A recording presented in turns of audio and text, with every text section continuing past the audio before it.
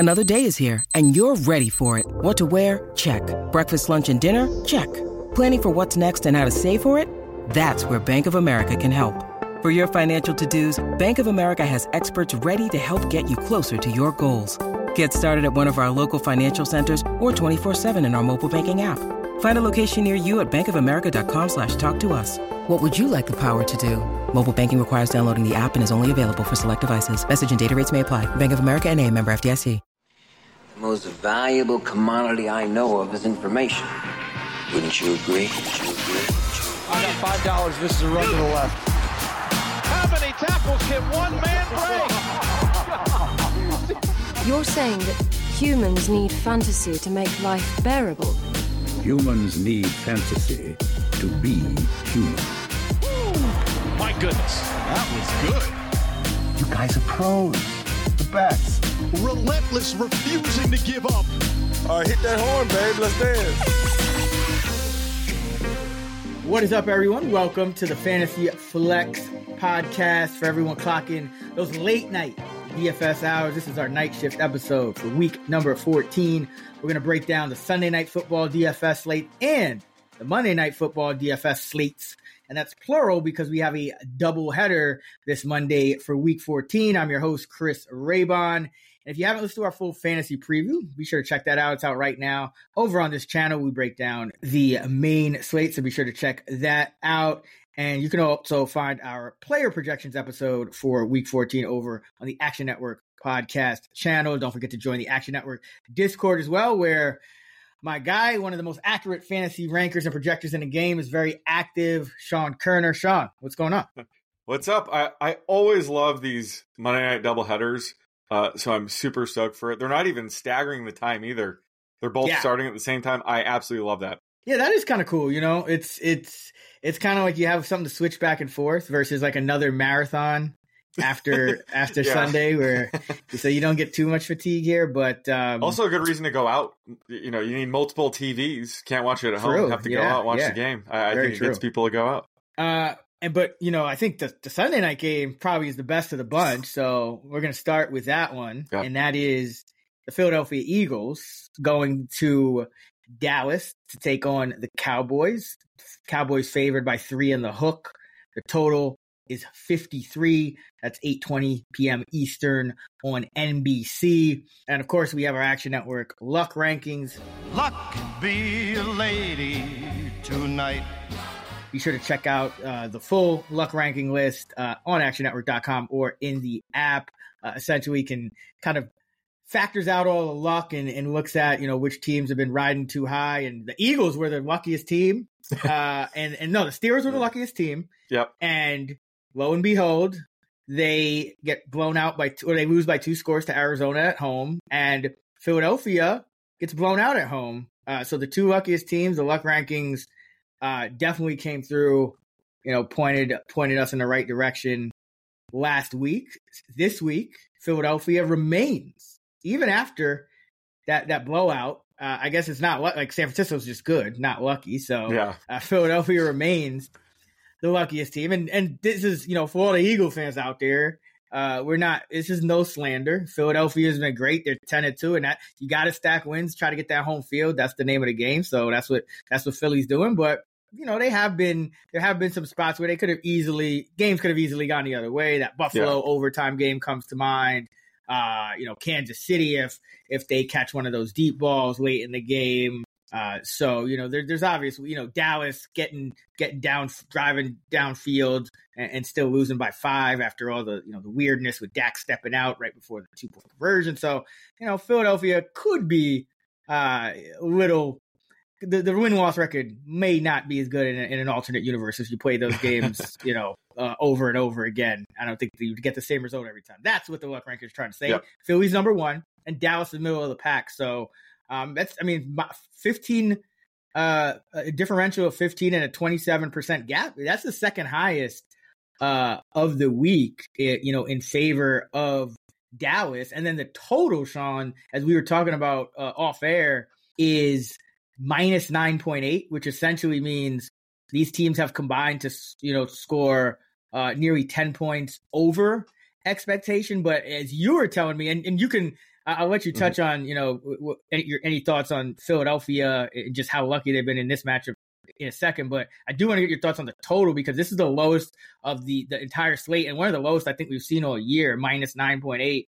But you're saying like this late in the years, that actually is like a reverse signal. Like, but it's kind of it kind of means that you want to tend to look toward the over in this spot. So talk about that. Yeah. So just looking backwards, in week 10 or later, if a game has a luck total lower than negative 7.5, which this game does, games were, I should say, past tense, 20-12. So 63% to the over, and not the under. So last week, that was the Dolphins Commanders. It had a luck total of minus 11.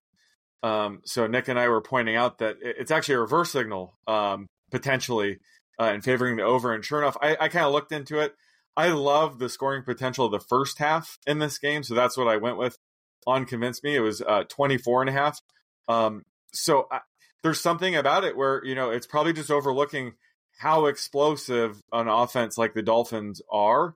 What I saw, it's typically even more so in the first half. They play at a much faster pace.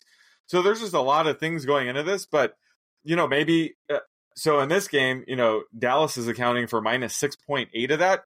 Maybe it's just kind of over accounting how explosive their offense is. I think, if anything, maybe, all these pick sixes that Deron Bland has had will be contributing to that somewhat. You can't really lean on pick sixes.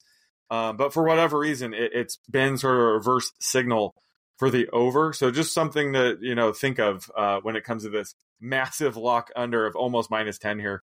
Yeah, I think it does make some kind of sense because, we are obviously trying to factor out the luck, but now you get this, you get to week 10 and a lot of these stats start to become sticky. Like, you're not really using as much regression once you get to week 10 for some of these numbers. And you're not going to expect Dallas to have a pick six or two every week.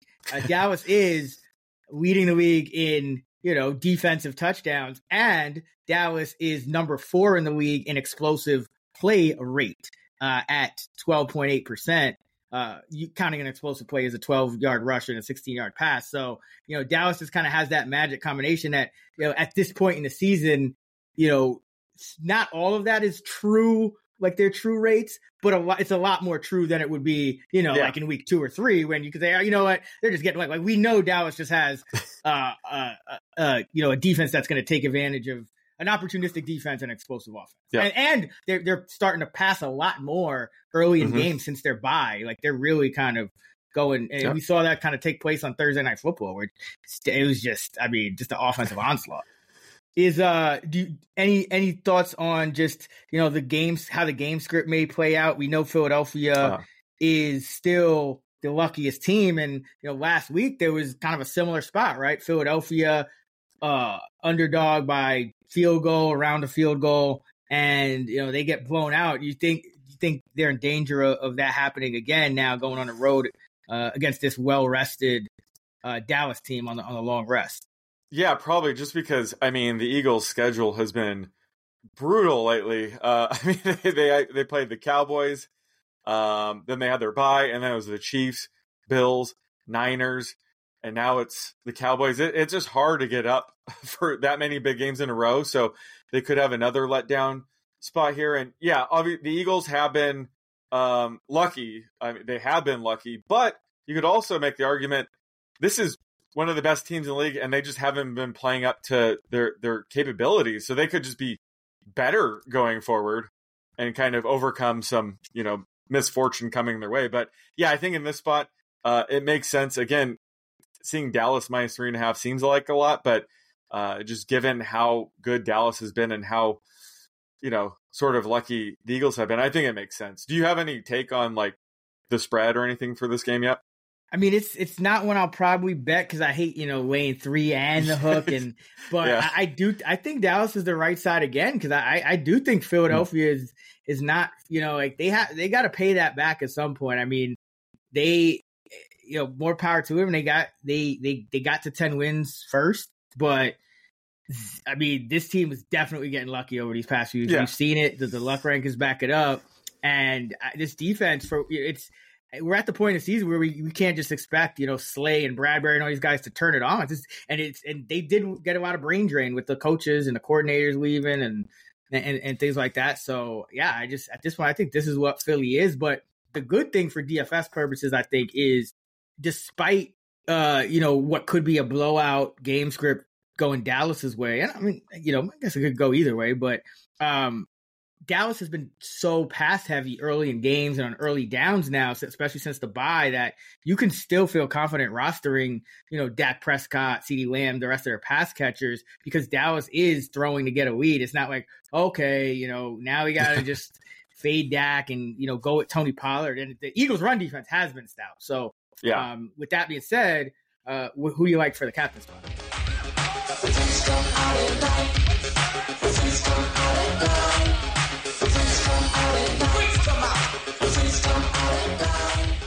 I'm going with Dak here. He's playing at a very high level, and you mentioned just they're throwing the ball at a much higher rate since the bye. So he probably would have even bigger passing lines if it weren't for Dallas, just playing in so many blowouts. So in what should be, a close game against a pass funnel Eagles defense, this might be the closest thing we see for like a ceiling game for Dak, at least potentially. I mean, since last week. Last week, or and the week before, and the week before that. Yeah, exactly. But those were blowouts. Like, imagine if foot on the gas for all 60 minutes, that type of upside. Plus, a big game, he might be more willing to tap into his rushing upside. Scramble a little bit more. And I just like using the captain slot. There's a handful of stacking options. Obviously, CeeDee Lamb, but there's a lot of great pass catchers to choose from. So I like using Dak in the captain slot here. Yeah, well, I think the reason I like Dak in the captain spot is because we know Philadelphia is strong on run defense. They're 8th in DVOA, so they've actually dropped a few spots. They were top 2 or 3 for most of the year, but it's hard to get that traditional run game going. We've seen Dallas struggle, running Tony Pollard straight up the gut, right? So that means you might have to go the non-traditional route, which involves, maybe a read option or some, quarterback draw, something using Dak's legs. If he gets a touchdown on the ground, now with the way he's been throwing the ball, you add a rushing touchdown to, his 300 plus yards and multiple scores through the air. And there's a very good chance Dak could outscore, a guy like CeeDee Lamb. Even if Lamb has a big game, if Dak can get that rushing score. So in a game like this, it's less likely that, a Tony Pollard or Rico Dowdle get that rushing score because the Eagles have been so stout. So I think that's the best argument for Dak in that captain spot is the strong Philly run defense. I like CeeDee Lamb. I mean, I love Dak as well, but CeeDee Lamb, if you're going, if you're looking for the high, and I think any Dallas pass catcher, and I mean, any pass catcher is always in playing the captain spot. But CeeDee Lamb and Dak, I think, are neck and neck odds in terms of who's going to be the highest scoring player in the game. Because Dallas is favored, I think, their ceilings are a little bit higher than a guy like Jalen Hurts and A.J. Brown, just because of the way Dallas has been playing and because they have a higher implied point and projected point total, really. And in the first game, we know CeeDee, season high, 191 yards against Dallas on 11 catches. He's had 116 or more yards in half of his games. That is one hell of a median. That means you're getting that 3-point. On average, like your median outcome is getting the 3-point bonus for CeeDee Lamb on draft. Crazy. So, yeah. And in addition to, he's had 11 or more catches in 5 of his 12 games. So you're pretty much almost at a median for getting, at least 10 points with Dak, in a full PPR. With CeeDee Lamb in a full PPR. The consistency, the ceiling floor combination has just been absurd. So, I don't think Lamb is the only play. Mentioned Dak, obviously Hurts, all the, Devontae. I think, all the guys we're about to mention for, kind of mid-range as well. But CeeDee Lamb, his median has been 6.5 catches. His median has been that 100-yard game, it happens 116-yard game happens half the time. He scored in half of his games as well. So it's really hard to go wrong with CD in a captain spot. Now, the way you would go wrong is if, like we said, Dak gets a rushing touchdown, and combined with maybe like a Brandon Cooks or a Ferguson getting maybe multiple scores. But CeeDee Lamb, I think, is still if he's not the most likely player to be the highest scorer, he's definitely, I think, in that top two. Mm-hmm. What about for value?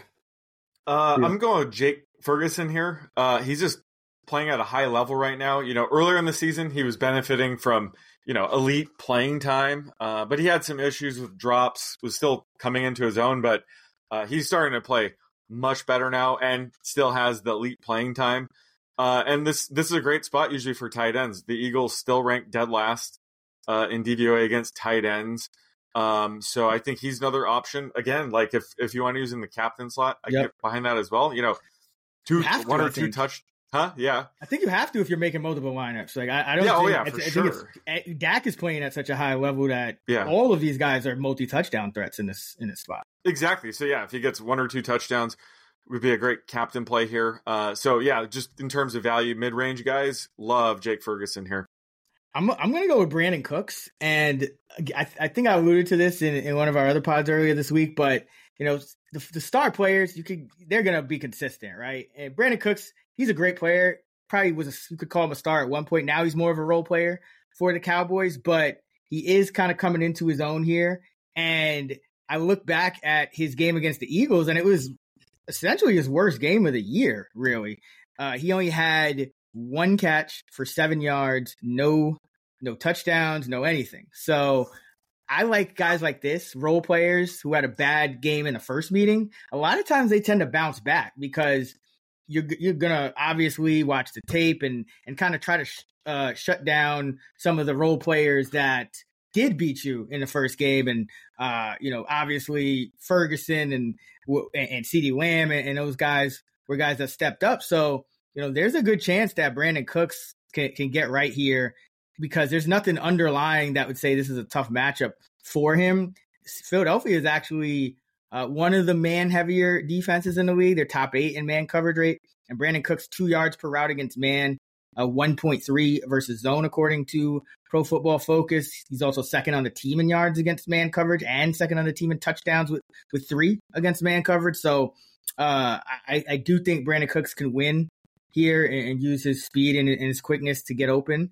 And this Eagle defense has been beatable. So I think people may look at that, one catch, 7 yards and say, all right, like I'm going to go super heavy on like Tolbert and Ferguson and Lamb only, but I wouldn't, I know Cooks has been hot lately, but I do think when you have that like first matchup that was so bad, that still does influence people. So I think that he might get a little bit lower rostership than he really deserves here. So love Cooks in this for a little while. And I would absolutely play him in the captain spot. His ceiling this year, we've only really seen it once, but he had a 9-catch, 173-yard game with a touchdown against the New York Giants about 4 games ago. So about a month ago. So he's definitely capable. Love him to flip the script from the first matchup. Who do you like for dart throws? Do you like darts, Ted? Oh, okay. I'm more of a cornhole man myself. I'm going to go to Quez Watkins here. He returned last week, had a surprising route participation rate of 70%. Julio Jones didn't play at all in the second half. I'm guessing it's injury related. I haven't heard anything, but that would make a ton of sense. And, so his status will dictate, Watkins' final projection for me. But just Watkins is always in play on these showdown sites because he tends to have a few big plays a year. And this is a game where the Eagles will probably have a trailing pass-heavy game script where, Hurts will probably take a few deep shots, maybe try to pull a fast one against the Cowboys. So I think, Watkins really hasn't done much this year. I think he's missed a handful of games now before last week. So he could be a little bit more under the radar than he even usually is. So I like going with Quez Watkins here. Yeah, I'm not sure it actually was an injury. I think Quez Watkins was initially meant to be the Eagles' number 3 receiver. They only signed Julio Jones because Watkins got hurt. So, I mean, Julio Jones, we know where he is at this stage of his career. He's not really giving you much. He can still throw some run blocks, but separation wise, not really giving you much. And you have better guys to throw contested catches to on it. You got Brown and Smith. So his role is kind of, I mean, they went super pass heavy in the second half, right? Against the Niners because they were down. So I think that's really what it is. I think Watkins is just kind of returned to that number 3 role, and Julio will be a situational player at best. And I wouldn't be surprised even if, you could even see Julio healthy scratched at some point because he's not like he's playing special teams. So yeah, I think Watkins is just kind of returning to the role initially meant for him, because I think Zacchaeus, I guess, he's kind of he's like their number 4 guy, but not their number 3. So yeah, I think that's really what it was. So I like the Watkins call. I'm gonna go with Jalen Tolbert here. He did put up numbers again. Well, not numbers, but he got a score and 49 yards against the Eagles in the first meeting. So it's not kind of betting on the reversal the way I like to, but this is another guy who does well against man coverage. And again, Philly plays man at a top 8 rate. Tolbert, a team high 45% of his targets come versus man coverage, according to PFF. And he has 1.3 yards per route against man and under 1 versus zone. So the underlying metrics are good. The matchup is good for him. And he's eating into Michael Gallup's playing time. It's about a 50-50 split these days. Gallup maybe will get like a couple more routes per game than Tolbert. And one other guy I'll mention is, super contrarian, not super contrarian, but somewhat contrarian is Rico Dowdle, because again, Philly, we know they're a pass funnel, but if Dallas can put up a big number early in a game and, get a lead, at some point they are going to go to Dowdle in the second half or in the fourth quarter. And, if Philly's down, they might take out some of their horses. That defense has been playing a lot of plays over these last few weeks. And I think you could see Dowdle perhaps run against, maybe not their full strength run defense. So I know Pollard's been kind of back in firm command of that lead role. Dowdle was kind of cutting into it a little bit there in midseason, but I do think, kind of a post-hype buy low on Rico Dowdle, who I think is always a good bet to get a garbage time touchdown. But they work him in early in the game sometimes as well, especially in the red zone. So like Dowdle as well, but Tolbert and Dowdle for me. Yep. All right, let's go to Tennessee-Miami Monday night. One of the 2, Miami favored by 13.5. The total 47 and a half. That's 8:15 Eastern. Luck rankings. Miami's 13th, so middle of the pack. Tennessee's been pretty unlucky. They're 24th, and the total is the third lowest. It's minus 4.8. So the third lowest on the slate. So any thoughts on the luck rankings, or are you just expecting another Miami blowout regardless? Yeah, another Miami blowout regardless. Maybe the under here would make sense. Again, I would avoid any first half under. I think that's when Miami's playing fast. They have their scripted explosive plays. But both teams actually do play at very slow paces. So maybe like second half under is something I would consider here. But definitely, Tennessee's going to have to be more pass heavy here. So I think this is going to be a fun, showdown slate for sure. Who are you liking cap spot? I'm going with the Titan here. I'm going. Obviously, there's a ton of options on Miami's side, but I'm gonna have to go with DeAndre Hopkins. I think it could be a potential blow up spot for Hopkins. And like I said, it should be a pass heavy game script for Tennessee. We actually saw his route participation top 90% for the first time since their week 7 bye. I was mentioning it was a concern last week, and sure enough, it goes off for 92% route participation rate. But Will Levis targets him often, 27% since he's taken over, and downfield a ton. Hopkins has an ADOT of 17, so he's getting a lot of really good downfield targets here. So again, while there's a lot of options for the Capitals on Miami side, Hopkins is the clear option for Tennessee. which kind of makes him more likely to hit. You were kind of mentioning that with Zeke, where there's just, less range of outcomes when it comes to Tennessee. And I don't think Derrick Henry, I don't think they're going to lean on him a ton here because of the potential game script, and he was dealing with a potential concussion last week. So I just think this is a great spot for DeAndre Hopkins. I mean, they'll probably try to lean on Derrick Henry at least initially. A couple drives until Miami, if Miami gets up 21-0, then it's impossible. Which is very, very possible. Kind of the projection with the spread at 13.5. But any concern about Jalen Ramsey shadowing? I know Miami's starting to play a lot of man coverage. I don't know if I've seen him shadow per se. I could be wrong, but I do know they've been playing a lot of man coverage. Yeah, obviously that would be a bit of a concern. They just lost Jalen Phillips for the season, so Will Levis might have a little more time to throw, a little bit cleaner pocket. So there's a few things going on there. Obviously, I wouldn't want Ramsey shadowing Hopkins, but Hopkins is still an elite receiver at this point in his career. I think he'll still get volume. So that's something that might be baked into his rostership being a little bit lower. But as of now, I'm still projecting him to have a pretty big game here. Yeah, the Titans haven't really been in many games like this where, they've been in a lot of lower scoring games, even though they've been on the losing end. But they haven't been on one where, the opponent might put up 40 on them. I mean, last week it was a pretty close, high scoring game and, guys produced. So hopefully we can get more of that the same this week.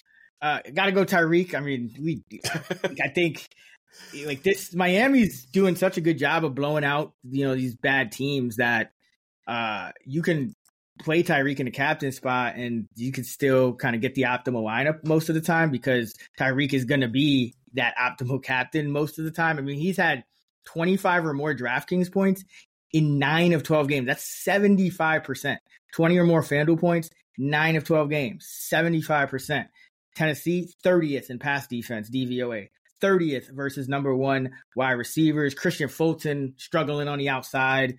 He is ranked the 11th worst of 118 qualified corners at Pro Football Focus in terms of their coverage grades. And Sean Murphy-Bunting is 74th of 118. So both of the Titans' perimeter corners have really been struggling, which is why they rank bottom 3 against the pass and against number 1 receivers. But, I mean, Tyreek can shred good defenses. So you just have to hope Achane doesn't beat him to the punch and take the first handoff of the game 80 yards and then the second handoff of the game 80 yards and limit Tyreek's upside. But 75% chance, I mean, it's probably close to that too. That'll be, it's probably around what would you put it? Probably 50-50 or better, right? That Tyreek is the optimal play here, right? Yeah, for sure. Yeah. Yeah. The only question is just what's his, his rostership specifically in the captain slot, and you kind of have to weigh that out. But yeah, absolutely, way up there. And you beat me to the outline. Obviously, I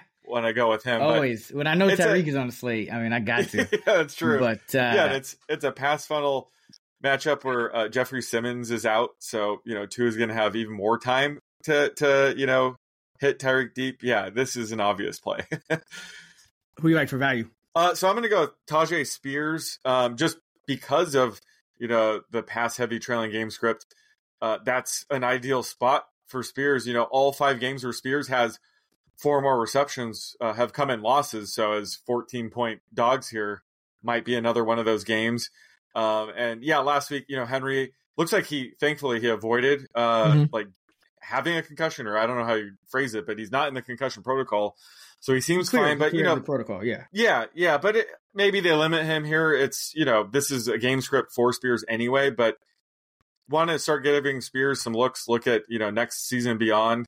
So love Tajay Spears here. Also love our boy Chig Okonkwo here, who's as soon as I kind of left him for dead a few weeks ago, he's starting to trend up. His target rate's going up. So if it's a pass heavy game script, Chig, he's more than capable of having a big game if it goes that direction. I think he's in play here as well, too. Yeah, I like that call on Chig because, as a rookie quarterback in Will Levis, and I mean, he's been targeting, he really has no fear in targeting Hopkins, so it might not matter.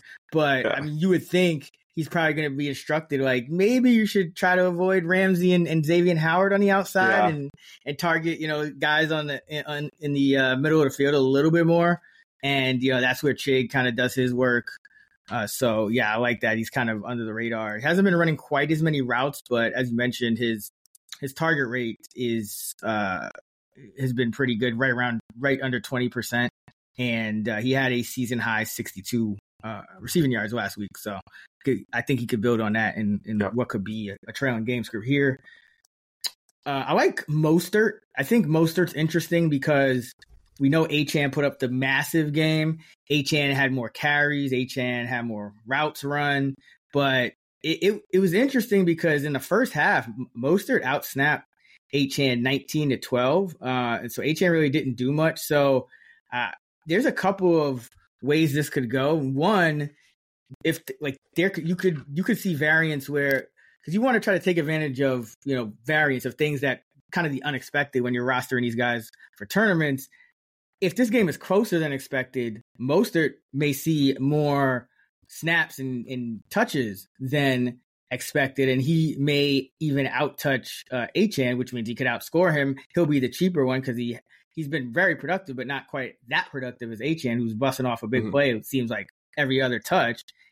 So I kind of like him. And also, Tennessee does have that really good run defense ranking.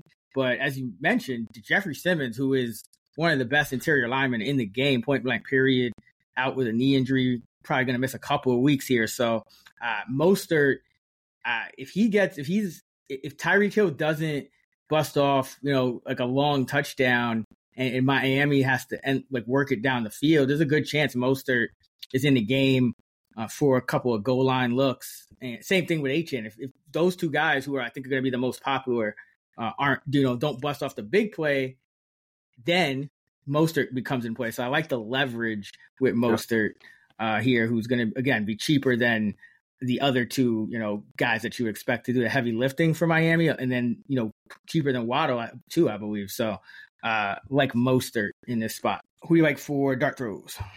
I'm going to go with Braxton Berrios here. And, obviously the Dolphins passing offense flows through Tyreek Hill and Jalen Waddle to an extreme, I might add. But you wouldn't know it, but because he has 0 catches over the last 2 games. But Berrios has run a route on 71% of Tua's dropbacks. So at some point he might get a couple targets, which means he might get a couple of receptions. So, I mean, he's probably overlooked enough here to, have a few flyers on Berrios here. And he's nice leverage against Tyreek and Waddle. Not that you necessarily want to do that, but just on a single game slate like this, I think it does make sense. If Tennessee sells out to try to stop, Tyreek and Waddle, I don't know if they can do that. Berrios could, have a few catches here, and that would be more than enough to be needed to take down the showdown slate. So I think on the Dolphin side, I was looking way down there, but I think Berrios makes some sense here. Yeah, I mean, he's on the field with Tua. That McDaniel offense schemed. So at any point, same thing with a guy like Durham Smythe. At some point, he's going to catch a touchdown or two just because defenses it's just going to kind of catch him off guard. So I've noticed, Berrios' route participation is trending up. Another guy whose route participation is trending up, Nick Westbrook-Akine. Kyle Phillips has been the slot receiver and kind of splitting time with Westbrook-Akine. His playing time has been going down, and he was actually a healthy inactive last game. So either way, Phillips may be active this week, but Westbrook-Akine tends to run around at least 50% of the dropbacks and 90% last game. Miami plays man coverage at a top 5 rate. Westbrook-Akine second on the Titans in receiving yards against man coverage, according to PFF. And he also leads the team in average depth of target against man coverage at just under 17. So he does have some big play upside. And if Tennessee is trailing late in the game and it's kind of garbage time, I think Westbrook-Akine is kind of in that perfect spot where, he'll play a lot of the snaps with the starters, but he probably wouldn't be pulled in a garbage time situation either. So he's kind of got the best of both worlds going. The matchup is decent. I think you always want to target, well, now that Ramsey's here, the slot, the middle of the field, Kader Kohou's the slot corner. He's allowed 29 of 32 completions in the slot a passer rating of just over 115, according to PFF. So I think there's a little bit of a matchup edge for Levis to target him in the slot. And he has a 20-plus yard catch in 5 of his 12 games played this year. So he does have some big play upside, has 3 touchdowns on the year. So I think he's a guy who could benefit if Tennessee has to be more pass heavy than normal, especially late in the game. Yeah, that was like best case scenario for him because Kyle Phillips was inactive to make room for Treylon Burks, who they barely played. So Westbrook-Ikhine got to play a ton. I think if anything, Treylon Burks routes will probably go up this week, but those will probably come at the expense of Chris Moore, right? I feel like, yeah, they're more correlated. I mean, either one of those guys is probably worth a dart throw as well. I mean, either one can catch a deep ball or two here, but I noticed that too. Westbrook-Ikhine has been trending up, and his routes will probably remain the same, whereas I think Chris Moore could see the biggest drop if, Treylon Burks does play more this week. Yeah, I guess they were easing him in. I mean, Moore's been playing well, so maybe he jumped. I mean, Burks, it's not like Burks has really shown as much as probably they would have liked, but yeah, I would expect Burks routes to go up, but I still like Westbrook-Ikhine. Yeah. I mean, even Phillips, if he's active, just because I do want to, like you said, Chig, I do want to target this Miami team like away from the perimeter if possible. And usually Westbrook-Ikhine, Phillips are the guys that play more inside, and it's more of like your deep, what do you call it? Wind sprint runner on the outside. The Demarcus Robinson role. Yeah, he's playing well too. Yeah. I take that back. Yeah, no, he tore it up this week. Okay, let's. One more I mentioned. I think the Miami defense is in play here. I mean, you got a situation where Will Levis may have to drop back more than he ever has in any NFL game, and so mistakes could be made. He had 39 drop back. He had 39 attempts against Tampa and Pittsburgh. He threw a pick and got sacked 4 times in each of those games. And in his last game against the Colts, he fumbled 3 times. So and got sacked 6 times. So I do think this Miami team with the potential to put up 30 plus, 40 plus even, that you could see a ton of mistakes from the rookie quarterback. So wouldn't sleep on the Miami D either, and stacking them stackable with one or even both of the running backs as well. Okay, let's go to the Monday night game. The second Monday night game, I should say. Giants hosting the Packers. Giants underdogs by 6.5 at MetLife. The total is 37. Luck rankings have the Giants have been the 7th luckiest. Packers have been 17th, so middle of the pack.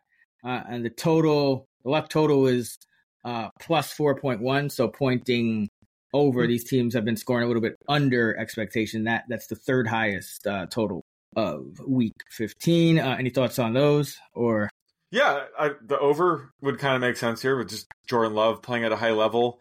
Tommy DeVito has looked a lot better the more time he's gotten, and they're coming off a bye, so maybe this will be the best version of Tommy DeVito we've seen. So I could get behind it. I'm not saying I'm locking it in right now, but I can understand why there'd be some appeal on the over. Yeah, and because there's weather concerns throughout the league this week, but this game is actually expected to be clear. No chance of rain, it looks like, and winds in the double digits, but low double digits, which is some of the games we were talking upwards of 20 mile per hour winds. So fairly decent conditions, I think, in this spot for the Giants and the Packers. Who do you like in the captain spot?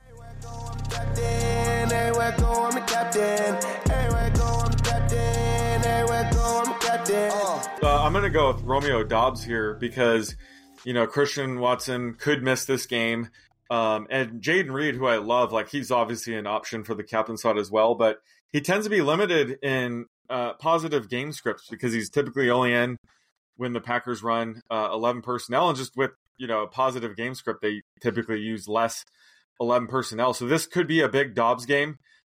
He's been playing well of late, so has Jordan Love, obviously, but in what could be a run-heavy game, he's the type of pass catcher for the Packers that probably doesn't need a ton of volume to have a captain-worthy game. He tends to get some downfield targets, has a touchdown on 16% of his receptions. So usually, in the red zone, Love is looking Dobbs' way, and he's been really good lately. So I think it makes sense. He might be a little bit under the radar too in the captain slot. So I love going with Dobbs here.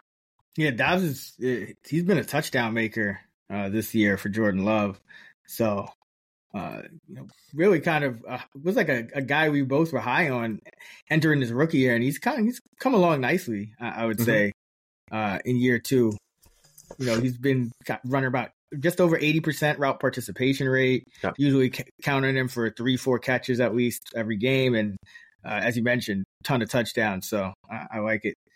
I like Jordan Love himself in the captain spot because, like you said, I think, Packers, favorites by almost a touchdown. I think, people might say, this it's a little game script might be a little too positive, but we've seen this Packer team, they tend to play in some close games. I mean, a lot of one-score games, even, the Pittsburgh, 4 straight games they've played have been one-score games, and 6 of the last 8 games they played have been one-score games. So this Giant team, coming off a bye, I don't think they'll just roll over here. So I like Jordan Love. The Giants like to play man coverage, play it at a top 10 rate, so that could open some running lanes for Love. He's also got a 103 rating this year against man coverage with a 9.3% touchdown rate per FTN, a 75 rating against zone with just a 2.4% touchdown rate. So, the Giants won it every week in, week out, because they blitz so much. And Love has also been good against the blitz. So like the matchup for him. And he's been averaging 286.5 passing yards, 15 rushing yards. So over 300 total yards over his last 4 games with 2.5 touchdowns and just a half a pick per game over those last 4. So he's playing well. I think he's improving week by week.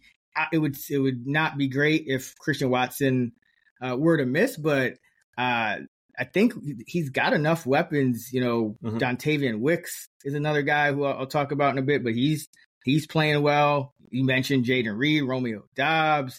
Kraft has a touchdown filling in for Musgrave. Dillon's catching the ball well out of the backfield. So I like Jordan Love in this spot. And I think that the way he spreads the ball around, especially if Watson's out, the way he spreads the ball around, he may end up being that high scorer for this game. So like Love in this spot. We like for value. I like Wan'Dale Robinson here. He's seen a 84% route participation past 2 games. So he can rack up receptions in a hurry. So we could see 5+ catches here in a potential negative game script. And have to imagine that Tommy DeVito, like I mentioned, might be even more comfortable as an NFL quarterback after the bye week. Just going to be more up to speed in the offense, more chemistry with his pass catchers. And, Robinson's a nice high percentage option for him in the passing game. So can see, leaning on him here and, for a showdown slate, if he has 5-6 receptions here, I love that in sort of this mid-range.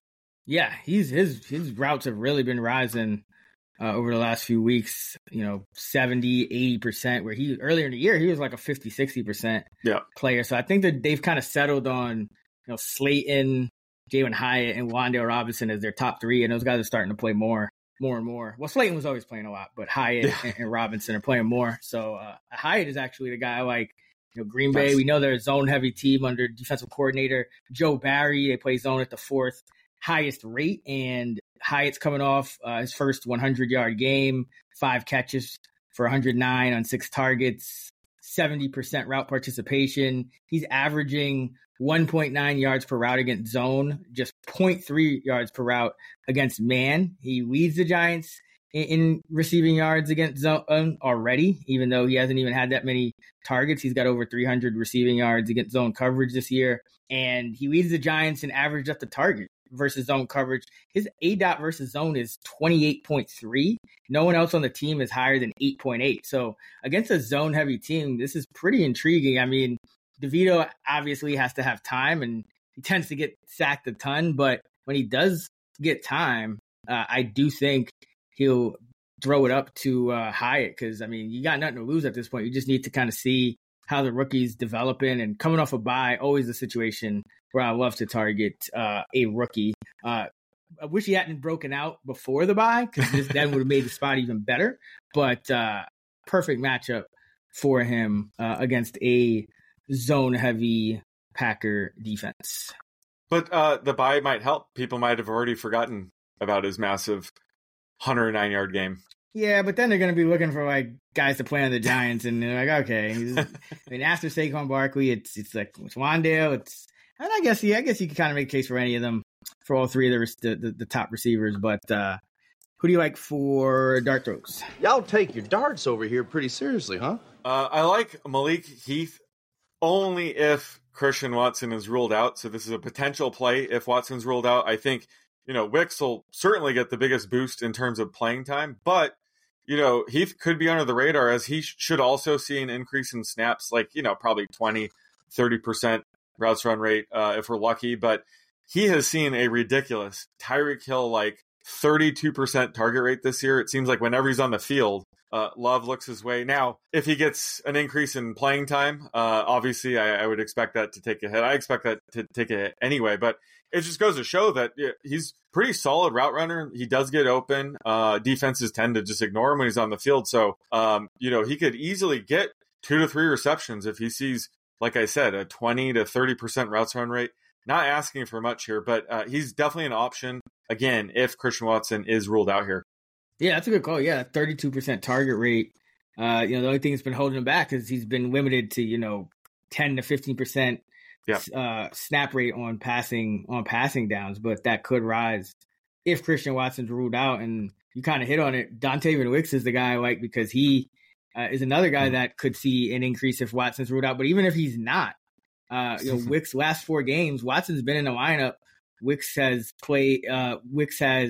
averaged 58.5 yards per game over the last 4, 3.3 receptions, 4.3 targets, 43% route participation rate. And with Watson out earlier this year, those 3 games Watson missed, Wicks' route participation rate jumped to 64%. So he's playing on essentially 2/3 of the pass snaps. So for a guy that's already, averaging close to 60 yards a game, playing not even half the snaps, he has major upside if he gets even a little bit of an increase. And he did see a season high in targets with 6, and his only touchdown came both in games without Christian Watson. So he obviously gets a boost there, but I think he's a better play if Watson is in, because I think that lowers his rostership. I think he's going to be obviously very chalky if Watson's ruled out. So I would probably roll with your Heath play if Watson were ruled out. I think Heath would be the better play.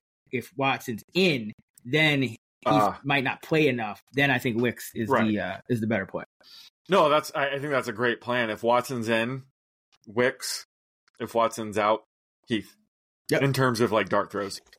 All right, that is gonna do it for our night shift episode on the Fantasy Flex for week 14. For more fantasy content from Sean and I, be sure to check out our full NFL player projections episode that's out right now over on the Action Network podcast channel.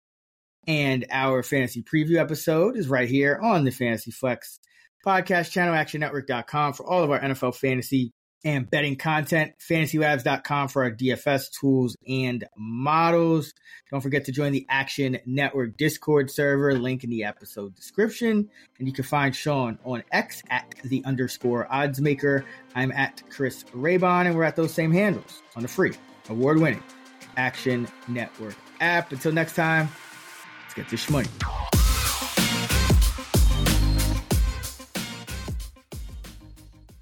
Action Network reminds you, please gamble responsibly. If you or someone you care about has a gambling problem, help is available 24/7 at 1-800-GAMBLER.